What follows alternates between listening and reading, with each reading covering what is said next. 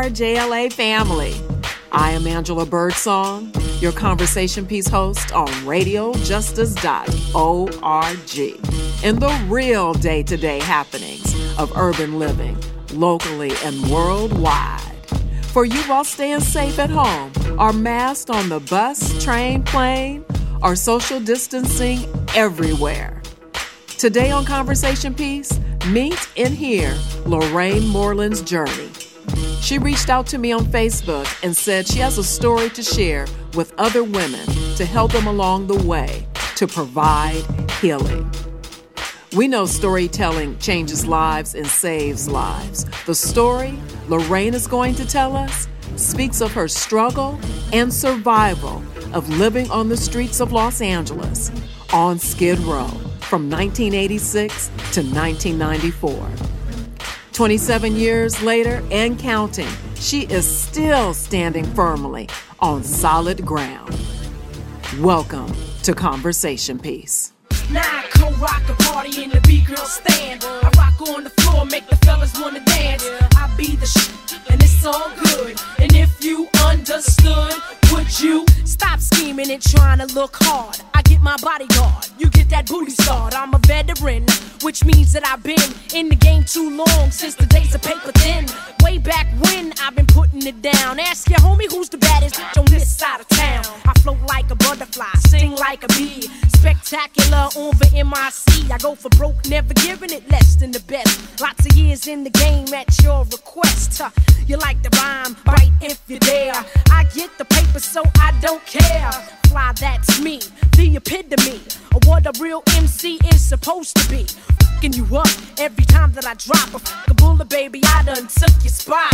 I got the beat and I ride it well. And if you take a look, it ain't hard to tell that I co-rock a party in the B-girl stand. I rock on the floor, make the fellas wanna dance. Lorraine Moreland, welcome to Conversation Piece. I am so excited that you reached out to me on Facebook and said that you had a story that you wanted to share, is that she survived living on the streets of Los Angeles on Skid Row. Lorraine, tell us about life before being homeless. Well, I just want to say God is good and He is everything. And without Him, I wouldn't have this story. So, and hi, and thank you so much for having me on your show. I really appreciate this opportunity to share some hope and strength to other women and young girls. Well, I was a PTA mother. I worked at Centinela Hospital. I was a wife. I had 4 children, and I just loved life. I always wanted to be a wife and a good mother, and that's what my journey was all about. And I had a lot of fun with my children. It was amazing. And then the table turned on me in the early mid 80s when they brought the cocaine in and took away a lot of family lives with that stuff. And I guess I was one of the products of that disaster.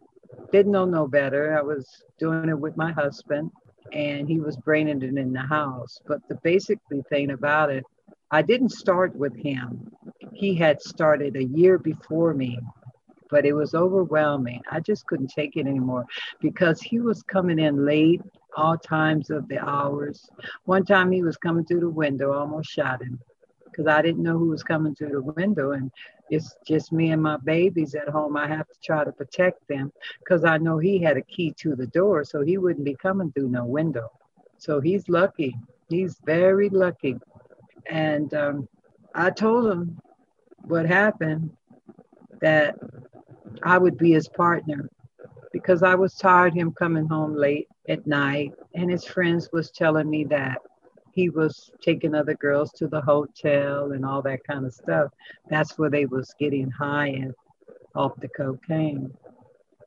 Being the person I am and loving my husband at the time, I didn't want him out in the streets. So I said, I'll be your partner. So why did I say that? When I did that stuff, it threw me against the wall. It wasn't for me, but I didn't know. I was having fun with my husband, but eventually the fun started getting to be a disaster. I didn't want any more. I didn't want to do anything. It was very difficult for me, loving my children and trying to deal with addiction. It was it took me to another rope. It pulled me away from life itself. And things just went down the tube. Um, my husband had his mother and father, which I just had my mom. My dad had passed away. And I couldn't go to my mother because I don't think my mother would have understood the situation. I could always go home. I always had a room, but I felt too ashamed. I really did. I really felt ashamed. And I didn't know where to get help. I did not know where to get help because you know why? I thought it was a normal thing until it cracked me down to my knees.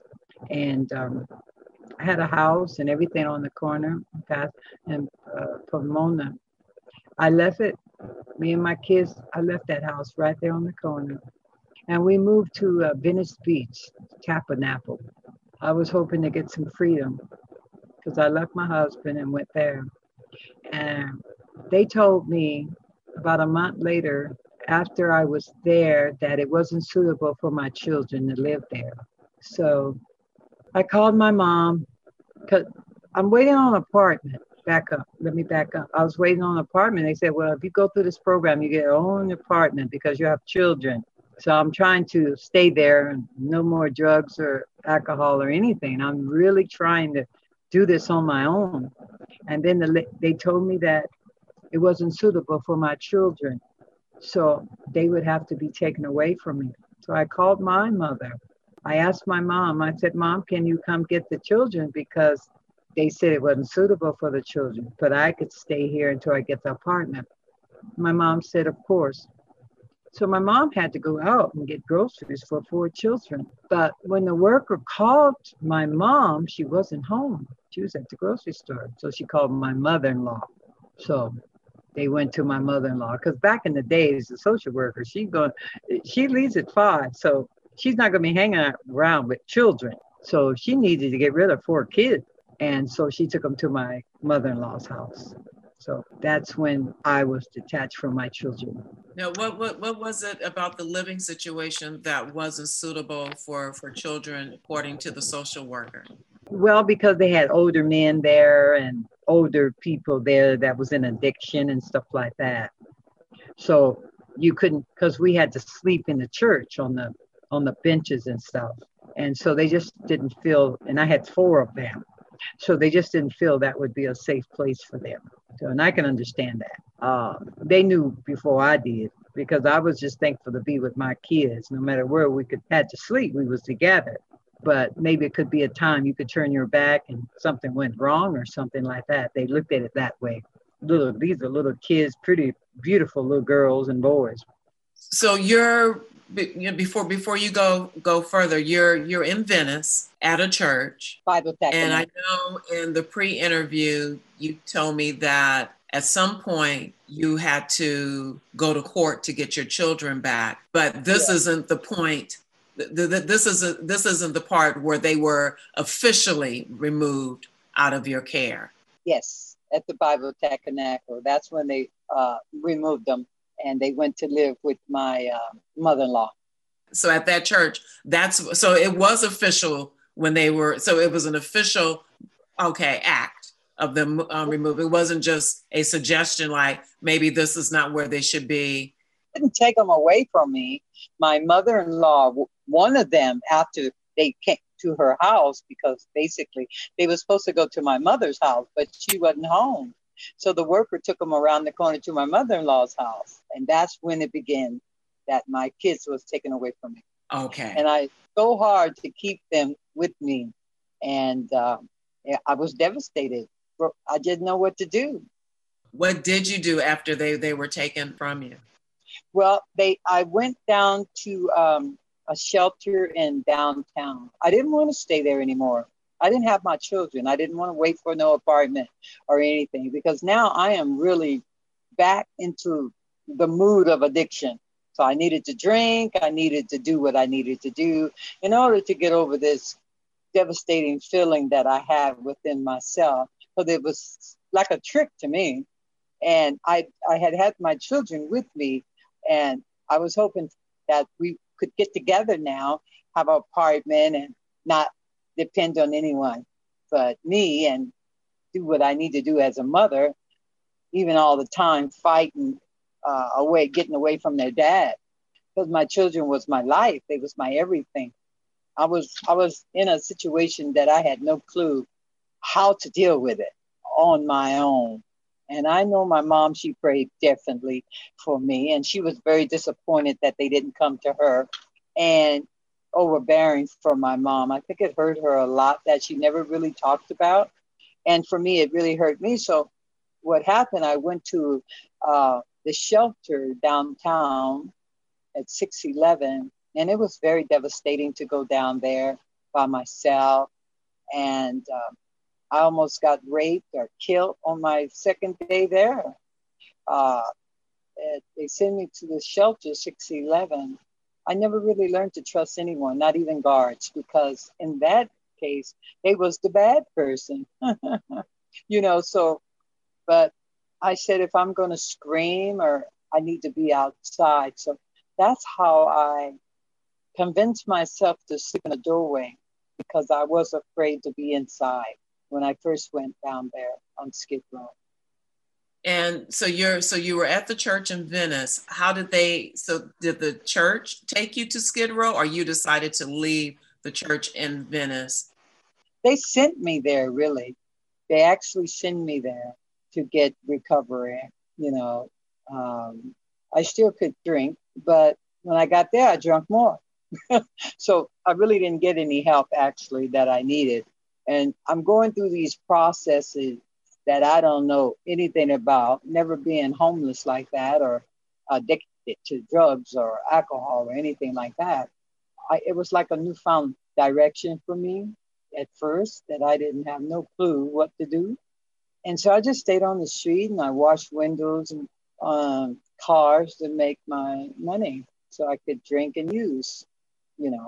You have other opportunities to make money and stuff like that, but basically it wasn't my thing.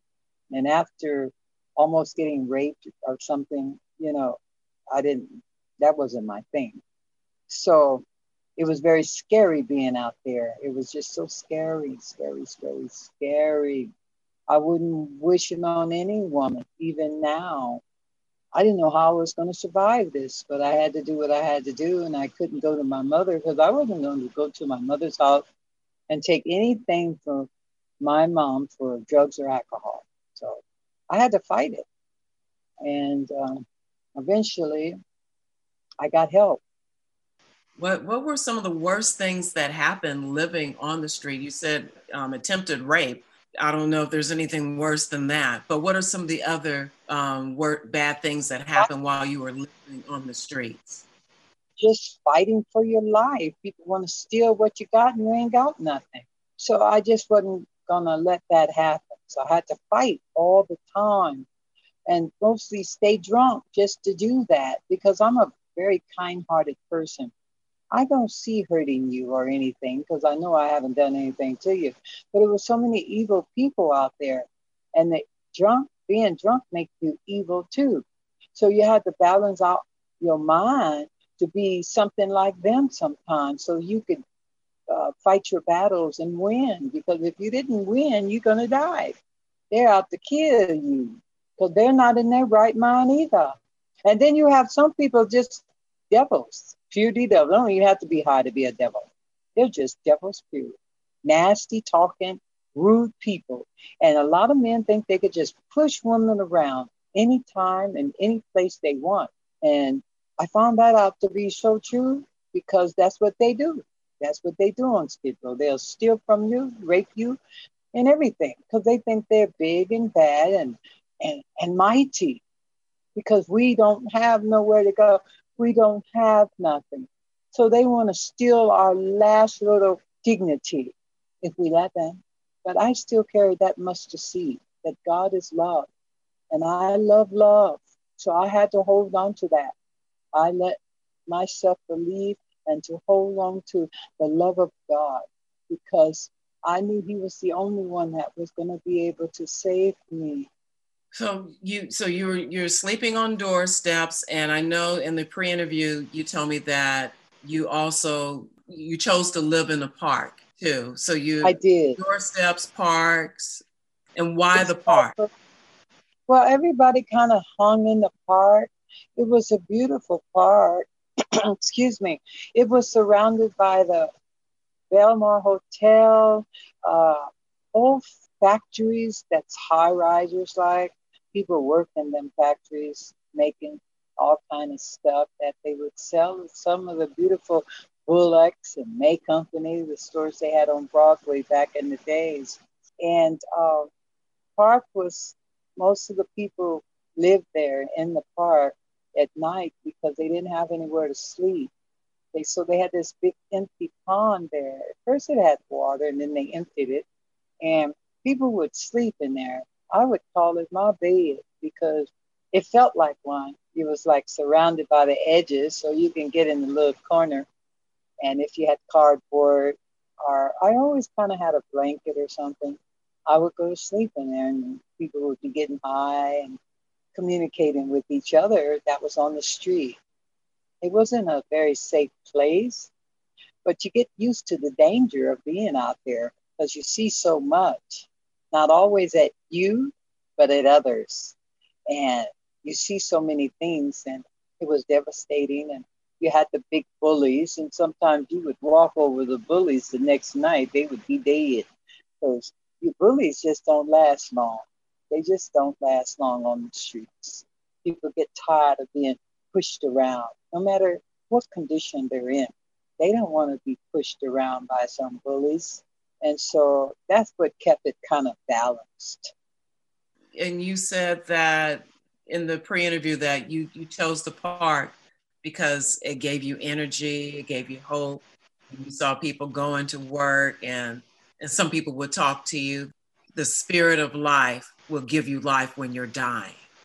Specifically said that during the interview, and that stuck with me because because we walk by homeless people, we drive by them. Not too many people talk to them. And a lot of people didn't talk to them then. It was act like maybe they was afraid, but a lot of people did talk. They would stop and talk to you and ask you if you want something to eat, or did you need a coat or a blanket. And most of they have coffee, hot coffee, which I didn't drink coffee then, but it would be so cold sometimes. I'd drink it anyway. But it was the joy of people not discreet, not treating you bad, and talking with you. And they're on their way to work, or they're on their lunch break or something. But you walk, or you're in a corner, but people would talk to you and say, your life can be changed. And I'm going to pray for you. And I just sucked that in because I needed it. And I needed to hear that, even from a stranger. Yeah, it was very touching and wonderful because it lifts me up. And I rise from those words, encouraging words. That's why it always say, if you can't say something nice, don't say nothing at all. Because somebody might need to hear something nice to lift them up. You don't know what a lot of people are going through, It's a beautiful and it's a historic park. And I got a chance to make a movie out of that park, be a part of it anyway. Which park is this and what movie? Oh, it's called Pershing Square, and the movie is called Redemption Square by John Muti. And how did you end up in that movie? Well, I was walking through it with my dog, and I saw these young, and I love handsome men. So I wanted to know what they was doing. And they told me they was doing a school project. I said, oh, wow, I would love to be a part of it because I know all about this park. Yeah. And he said, okay. And I was one of the biggest parts in it. I got the part to sing and walk around and talk to the homeless people and tell my story. And my dog's in there. And he showed Clifton's restaurant with my mom and my daddy's picture because we used to go there when I was a little kid. That's how the only way I knew about downtown because my parents would bring me down here, you know. So it's a documentary, and I hope people get a chance to watch it. It's called Redemption Square.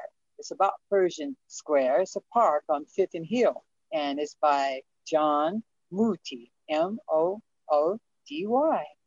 Okay, well, you know, we're going to take a break. And when we come back, I want us to talk about some of the resources that you found while on Skid Row, and of course, the road that led to sobriety.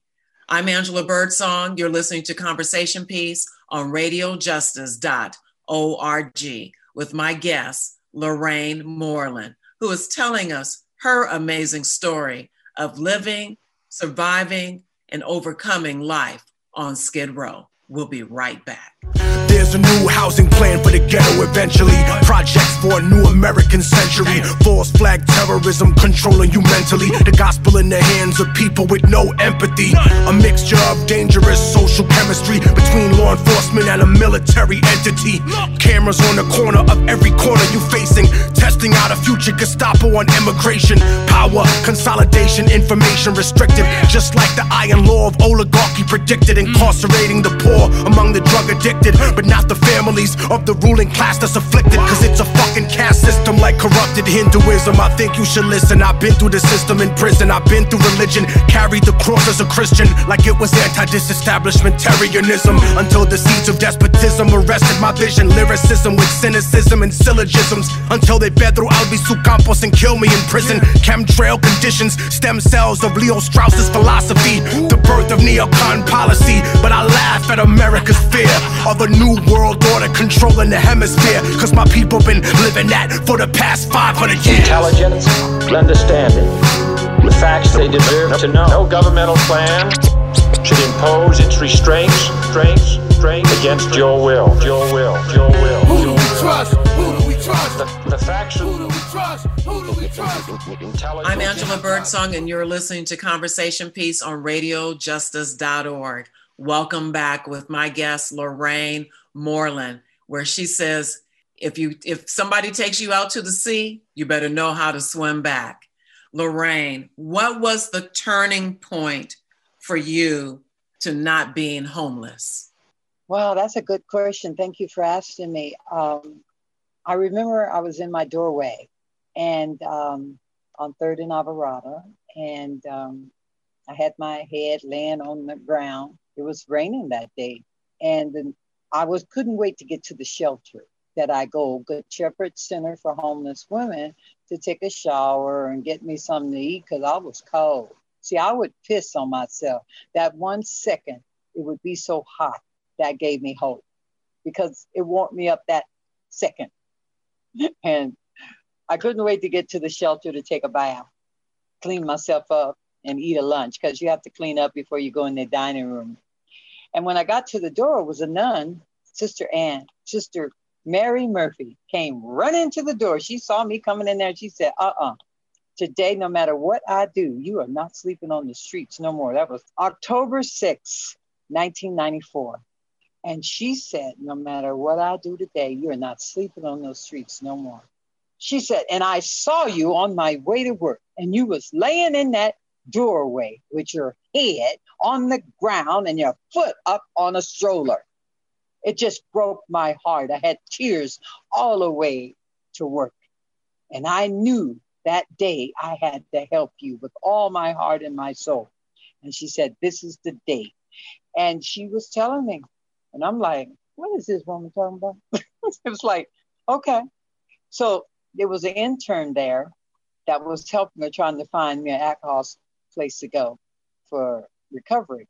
So she called the Alcohol Center for Women. And she called others, but this one in particular said I can come the next day, which would be October 7th. So, okay. So I'm finna leave out again because I'm going to get recovery. That's what they called it. I heard the girls all the time say that. I'm going to get my last drink of night train was $1.38 around the corner at the market. I went to touch the doorknob I didn't get my hand on it. And the girl came running and said, they said you can come today. So I never got a chance to go out the door. I got a shower. I ate lunch. Sister called the cab for me and took me to 12th and Alvarado. I walked in that place. I was told. The counselor there pulled me in a room. Myra. I'll never forget her name. She sit down. It was a gay and lesbian place. And all the counselors was gay. She sit me down there, which I'm straight as a board. She sit me down there and she said, don't worry and don't be ashamed. She said, we're going to help you. Whatever you need, we're going to help you. Just follow the rules and do what we ask you to do. Don't start any fights. Don't get mad at other women because we're all in this together. So they went to show me my room, and it was in the dormitory with a whole lot of women. I started crying. I said, I won't be able to make it. I wasn't that close to women like that. And so she put me in a room, beautiful room, had 3 beds in there. Mine was just by the window. I knew I was going to make it then. Oh, I knew I was going to make it then. That bed was so pretty. After sleeping on the streets, but see that beautiful bed. Oh my God. I just knew I was home now. I wasn't going to leave that bed nowhere. That bed was so beautiful, and sitting by the door by the window with my dresser. I had a long closet, and I went to my first meeting there. I think it was that night too. And I remember a lady coming looking so good. She was so beautiful, beautiful Black woman. And she said how she got her life back together, got her children in her life, and she was so happy. And she had her lover sit next to her, and she got a job and all that. And even my first time hearing a person share at a meeting, that sounded good to me, but I still didn't recognize it. But one day at a time, they would tell us, because we would go to meetings every day in these rooms. And the counselor said, these windows, these walls got ears, so watch what you say. And I stayed one day at a time. I worked hard. The lesbian women were so nice to me. They helped. They wouldn't let me lift up nothing because I was a good cook, so I had to cook for them. And they loved my cooking. And they was always so kind to me. Never try to hit on me or nothing. There was always like a big brother toward me or something. So I love that. I learned a lot to respect women by lesbian women because they have feelings and they have wants and needs as well. And they share what's inside of them, how they became that way and different things. You can't do nothing but have sympathy for them and love them. And I embrace women a whole lot different than I ever in my whole life because I understood them a lot better because we all go through something and it changes our lives. And we all want peace. We all want love. So it was a beautiful place. And they pushed me along. They wouldn't let me do anything to get me in trouble, that I got in trouble or anything. They was there for me to hold me and walk me through this journey that I was going in recovery. And they helped me. And I can say today, I'm very thankful. I'm very, very thankful for this program. And I graduated from that program. My mama got sick while I was in this program. I said, Mama, you want me to leave this program and come take care of you? Say, oh, my mom said, child. No, you stay right there. My mama got better. She was able to come to my graduation, March 31st, 1995. And she was so happy for me. I was happy for myself too. But I ate good and I slept good. Every night I got down on my knees and I would pray. If it was song or Proverbs 1, the first of the month, I'd read that. And I'd go to bed reading it. Second day, I'd read it.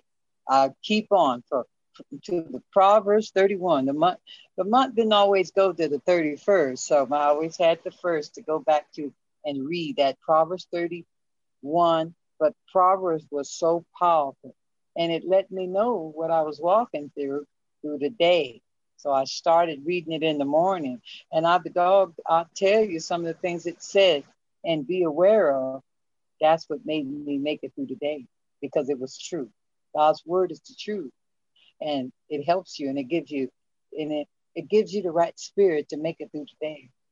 place that you're talking about on 12th and Alvarado, that's the Alcoholism Center for Women.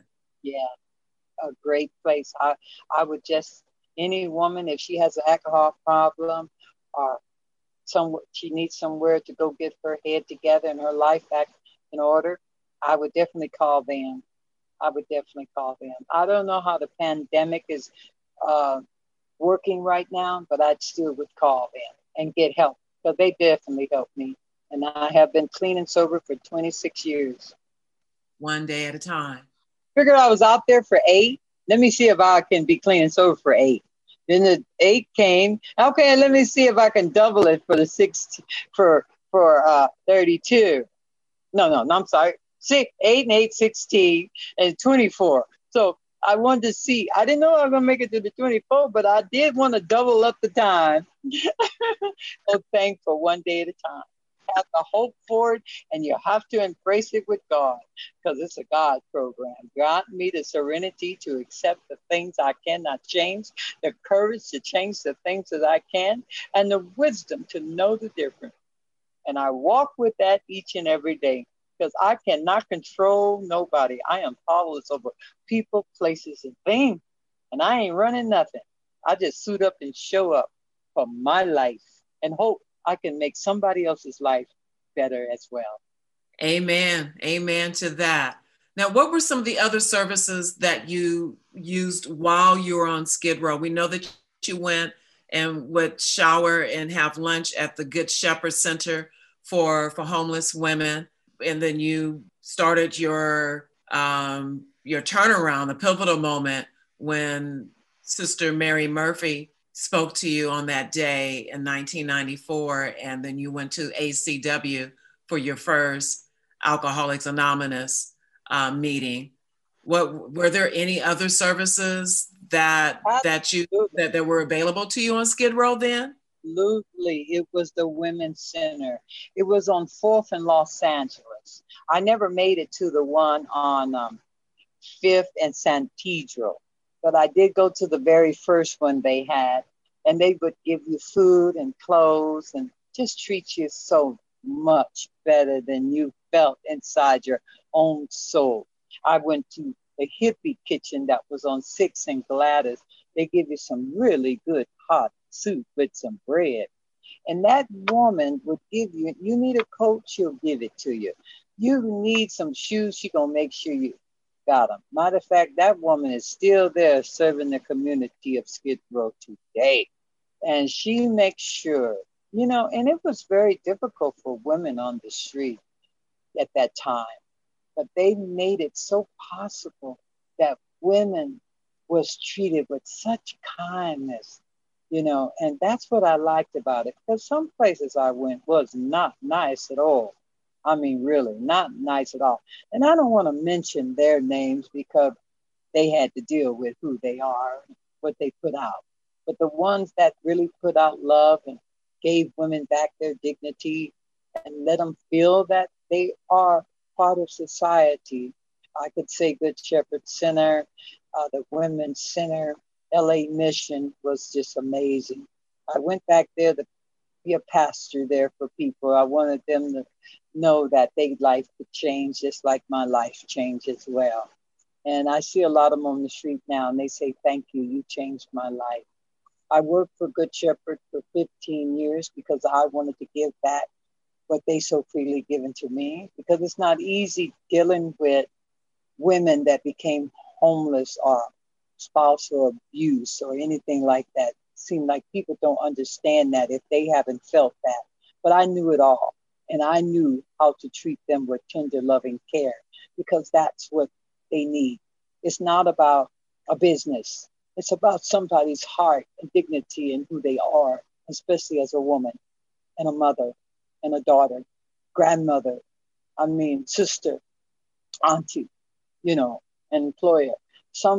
It's just something about us that we need to know that if we put ourselves to it and treat ourselves good and not let people take advantage of us, we will make it through. We will make it through. And people that work with less than fortunate women need to know that. It's not about a paycheck. It's about helping, helping someone in need and going the extra mile. And that's when you see the glory and the results of your hard working. And when you get that paycheck, you know you got paid for something real, not just for the money, but because you earned it. One of the other services that you said that you there was a woman named Myra Turley with a group called TLC. Tell us about Miss Myra and the group that what she did for women on Skid Row. Well, Miss Myra, she was a counselor for us. She taught us how to believe in ourselves, to do our paperwork and our footwork, and always get on the phone with a good attitude. Nobody owes you nothing. You got to act like you want some respect. And you got to remember that person is the gatekeeper. So you want to get past her or him. So you can't go cussing them out. You can't be angry cussing them out. You don't think you can do it, let somebody else make the call for you. But don't you take it upon your emotions to control anything or make anything happen, because it's not going to happen. So you have to be kind if you want to get past the gatekeeper. And that's what she taught us. And she would teach us to women should get together, have a lunch together, talk about different things. One might know more than the other to help you with your paperwork or how to fill them out. Because it's very important you know how to fill paperwork out. And don't feel ashamed because you don't know how, because some people are masters at filling out papers. They know what the dot means.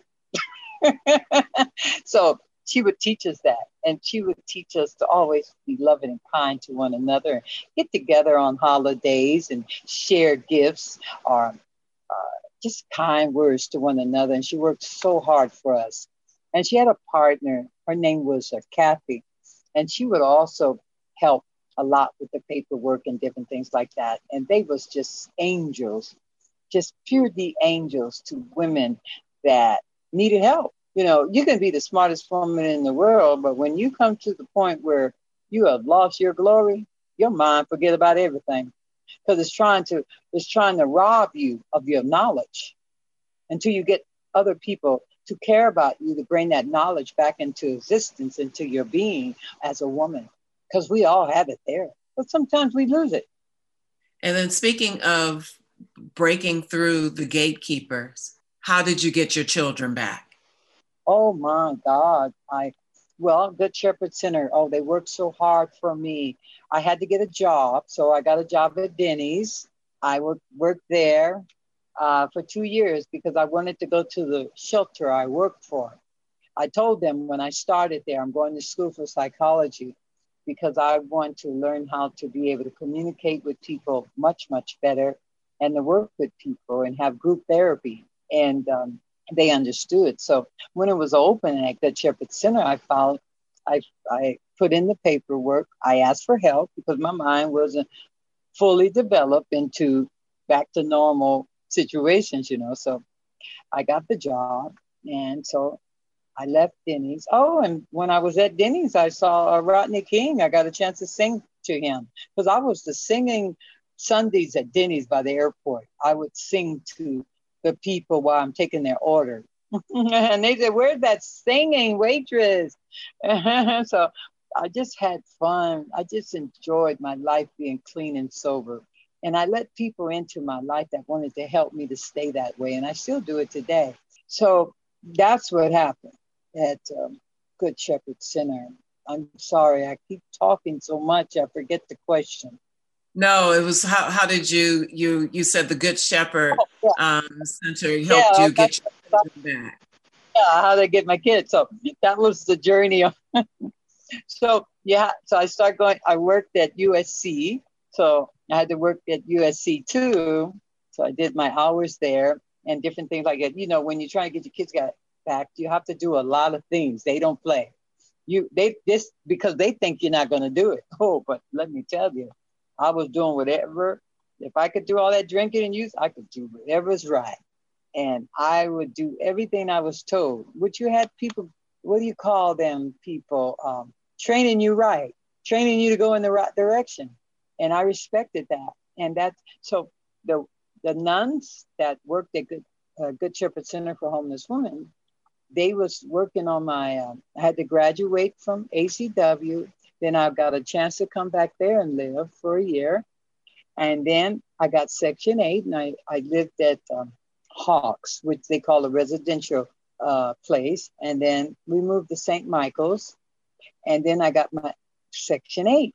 And then my kids came back to live with me. And that was wonderful, because even when I was homeless, I would write them, and at Christmas time, I would send them gifts and money and different things like that. You know, I made it quite a bit washing windows. So that was my job, washing store windows or car windows. I think I'm the woman that started it. So Myra, she helped me move into my apartment, my counselor, she was my counselor. And this lady at Denny's, her aunt had died, and she said, well, with $75, you can get anything out of my aunt's house you want. First thing I saw was a beautiful metal cross. That's the first thing I held in my hand. I wanted a dresser, bed, all these things. And Miss Myra, my counselor, they came and got all this stuff and brought it to my new apartment. And I asked God, please give me, God, an apartment with windows in it. So it was up there with windows all on it. It was a beautiful first apartment in so many years. And then my baby daughter came to live with me, and it was just amazing. It was just amazing. I missed them so much. And I was so glad that I was able to come back and be in their life again and working and doing the right thing like I always wanted to do. I wanted to be a good wife and a good mother. Yeah. You know, we're gonna take another break, and when we come back, I want us to, you know, I think I can talk to you forever. Your story is so powerful and amazing, and obviously inspiring and helpful to others. But when we come back to wrap up, I want us to go into what you're doing now, and also that you got remarried, and how and where you found that husband when we come back. Yes. I'm Angela Birdsong. You are listening to Conversation Piece on Radio Justice, Los Angeles, with my guest, Lorraine Moreland. We'll be back with her amazing story. I'm internationally known when I be on the mic. I'm internationally known, yo. I'm internationally known when I be on the mic. So all hail the honorable. It's to my real illness, heavyweight hitters, dope getters, 50 ways to make figures. My they come on the spot to fail sisters like the hair rail spitters, the kids on the ziggas. When it's ugly, then the club is lovely. Dogs be sipping Hennessy and bubbly. To my comrade, to keep it flaming hot on dangerous blocks, claiming spots where the goal is to be one of the top ranked soldiers. One of the high rollers, get respect in the hood. Credit is good, knock it down lumberjack style, baby, extra wood. Rock it all night long, the bang-a-thon, baby, keep hanging on. We like it with the lights on. Don't have to blow 20 down to get to know honey style. Show her the town, steal her heart, no money down. I'm internationally known when I be on the mic. I'm internationally known, yo. My guest, Lorraine Moreland, says the ultimate desire is to go in the right direction. If you need information about Downtown Women's Center, please call 213-680-0600. For the Alcoholism Center for Women, you can reach them at 213-381-8500. And for the Good Shepherd Center for Homeless Women, 213-235-1460. I'm Angela Birdsong, and you are listening to Conversation Piece. Lorraine, tell us, how did you get remarried, and where did you meet that second husband? Oh, thank you for asking me that because it's so special. Well, I met my husband, well, my friend, he was just my friend. And when I was homeless, and I would hang in the alley by his apartment, and he would come out there and ask me, was I hungry? And take me to get me something to eat and sit and talk with me and take pictures. And he took a picture of me. He was the photographer for the city. And I said, would you send that picture to my mother? She hasn't saw me in a while. And he said, okay. So I gave him my mother's address, and he said he would send it. I just trusted him because he would come out every day concerned about me. And the guys in the alley and say, oh, Chris been looking for you. And I would say, what? What are you looking for me for? And he just wanted to see how I was and how I was doing. He was just a good friend, just a good, honest friend. And he went through a relationship that didn't work out for him. And I felt sorry for him. And he shared it with me. And, it didn't work out. But anyway, we just started talking more. And when I got clean and sober, he sent me my first card. So it was under my door before I even opened my door. And I thought that was very special, very, very special. He was very a special guy. And he had a motorcycle accident when he was 23 years old. So it landed him in the wheelchair. But he was still so handsome and so beautiful and so kind. And he loved taking pictures of the homeless people downtown. He took gobs of pictures of them. And he would develop them, 16 by 20s. He just loved the homeless people. He would ask them their story, and they would so freely share them with him. And we just kept being friends and graduated from the ACW, went through the process, got my job and everything. Then I got my first apartment. And like I told you before, I asked for windows. And one day I was in my apartment and something told me to look out the door, which was a nice thing to do anyway, because it was beautiful houses across the street. So I loved it anyway. And I saw a hand going down just in a look at time when something spirit or something told me to look out the door. And I went to the door with him, and he looked up at me and he said, now do you see how much I love you? And that's when I fell in love with him. I just was going to think he was going to be my friend. But when he left his wheelchair at the end of them stairs and climbed those stairs, and he was not the type was finna climb those stairs, okay? He was sweet and kind, but I don't think he was going to take that chance. But he did. And it went on from there. And I was happy because I felt I had someone that loved and cared about me. And I didn't have to do this journey anymore on my own. So I took it for what it was and loved every moment of it. And one day he asked me to marry him. And I said yes in the restaurant, screamed it. And everybody looked at me. I said, yeah, you just asked me to marry him. And I got on his lap and he wheeled out the restaurant and everybody was cheering for us. It was such a beautiful moment. And I'm very thankful even for today. And we had a good life together. But he died.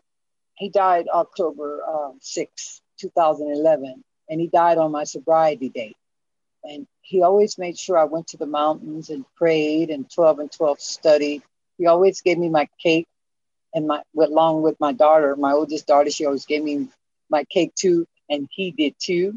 So it was really nice not to have to go through this journey alone. And then losing two sons, he was there with me to embrace me and keep me strong, because I could have went out, but I didn't. I lost my mother. He was there. I didn't go out. And I thank God. I had someone. I think a woman needs someone strong in her life. I mean, you can have a kid or something like that, but I think a good, honest man is worth having a good life with, or even a woman. Long as you guys have a good life together and you're bonded in a good, beautiful way. So I ain't mad at people that's gay, because like I said, I made it through a gay program. So I ain't mad at people. We all need love. We need to embrace people. And he gave me back my dignity, gave me back, I could be that mother and have that husband. And I did. And I'm very thankful today. It's kind of lonely now, but I'm not going to take anything or anybody. I wait on the Lord. I wait on the Lord, child. I wait on the Lord. Yeah. Right. But Beautiful love story. Yeah, he gave me so much love. I think it would just be a waste not to be able to share it with someone else that needs it. Right. You mentioned your two sons. I know that's a whole nother story, a whole nother show about that their stories and the loss of your two sons, one in 2001, another one in 2007, to senseless gun violence. My condolences to you. Not easy every day. The day is my son's birthday, my second one that got killed, birthday today. And so much was going in my mind, but something stopped me in my track and said, you know what? It was you and that baby when he was coming out, just you and him. Now, when he hit the world, it was a whole different thing. But when he was coming out of my womb, it was me and him. And right. That my heart right back up where it belonged, because when these days come, their anniversary days, oh my, my whole body just breaks down. I mean, I feel for any mother that has lost a child. Some are stronger and some are not, but it's all the pain that we're all carried from carrying our beautiful baby inside us. And I know that we carry that pain. And I was not as strong, and I don't think I'm still not, but I can't let it take me out to go drink or use or feel like I'm not worthy or something like that. And I'm getting punished for something or whatever, because I don't think I ever did anything in my life to be punished to lose a child and be taken away from me. And when my children was my life, you know, so my heart goes out also to any mother that has lost a child. I know it's never an easy thing to grasp in losing a precious child. I read, they said, no, the mother's supposed to go before the child. I don't look at it that way. I don't think it's either way. A parent goes before the child or the child goes before, because we're God's children and he's the one that says so. So we have to adapt to loving one another and not taking life for granted, period. It's just right. Every moment we have with our family, our children, endure it and love it and embrace it. That's all we have. We don't have the answers to all the other stuff that goes on. So I want to give my heart, my love, my concern, and my condolence to mothers that has lost children. And I'm not leaving the fathers off, because it takes two to tango. And my love and my condolence for you guys too. And there's always a healing process. Never get over the pain. Never, ever. Yeah. Yeah. Yes. Now, what are you doing now? Because we know you were the singing waitress. So let's share with the conversation piece family about Urban Voices Project and the Los Angeles Poverty Department. Yes, Urban Voices is a project that pulls people in to sing. We sing at many different places, events, all over. We sing with Bootsy Collins. We sing with Dick Van Dyke. We sing with LA Care when they have our employees lunch or something like that. We sing at Los Angeles, the Midnight Mission on Thursdays, the Street Symphony. We sing whenever they call us. I have been through some really good gigs, but I'm not with them anymore. I'm with Los Angeles Poverty Department that does plays, and anyone is able to join. All you have to do is go online to the Urban Voices Project or Los Angeles Poverty Department. And I know you will love Los Angeles Poverty Department. We do plays, we rehearse what we do. We have to do it on Zoom now, and we're getting ready for a play in March. And if you like to read and want to be a part of a play, contact Los Angeles Property Department, and you're welcome to be a part of our family. And we love people, and we love people that want to act and want to learn how to act in a play. And it's amazing. And it's serving Skid Row. We're coming straight out of the heart of Skid Row and letting people know that life goes on and that life is in session and no one should be left behind. Yeah. Well, on that note, we are going to end our conversation for a conversation piece, because like I said, your life is so full and your journey is so impactful that we can do a whole nother show. but thank you so much for giving me your time today. And I just want to make sure that conversation piece for crisis support, helplines, and warm lines, go to NAMIurbanla.org under resources. Thank you to Lorraine Moreland for your story of hope, struggle, and survival. Thank you to Leslie Radford, Adam Rice, Michael Washington of M. Wash Soul for the opening and closing theme song, and always you, our RJLA family. Reach us on Radio Justice Facebook. Give us some love, give us some likes as you listen to us worldwide anytime on radiojustice.org. I'm Angela Birdsong.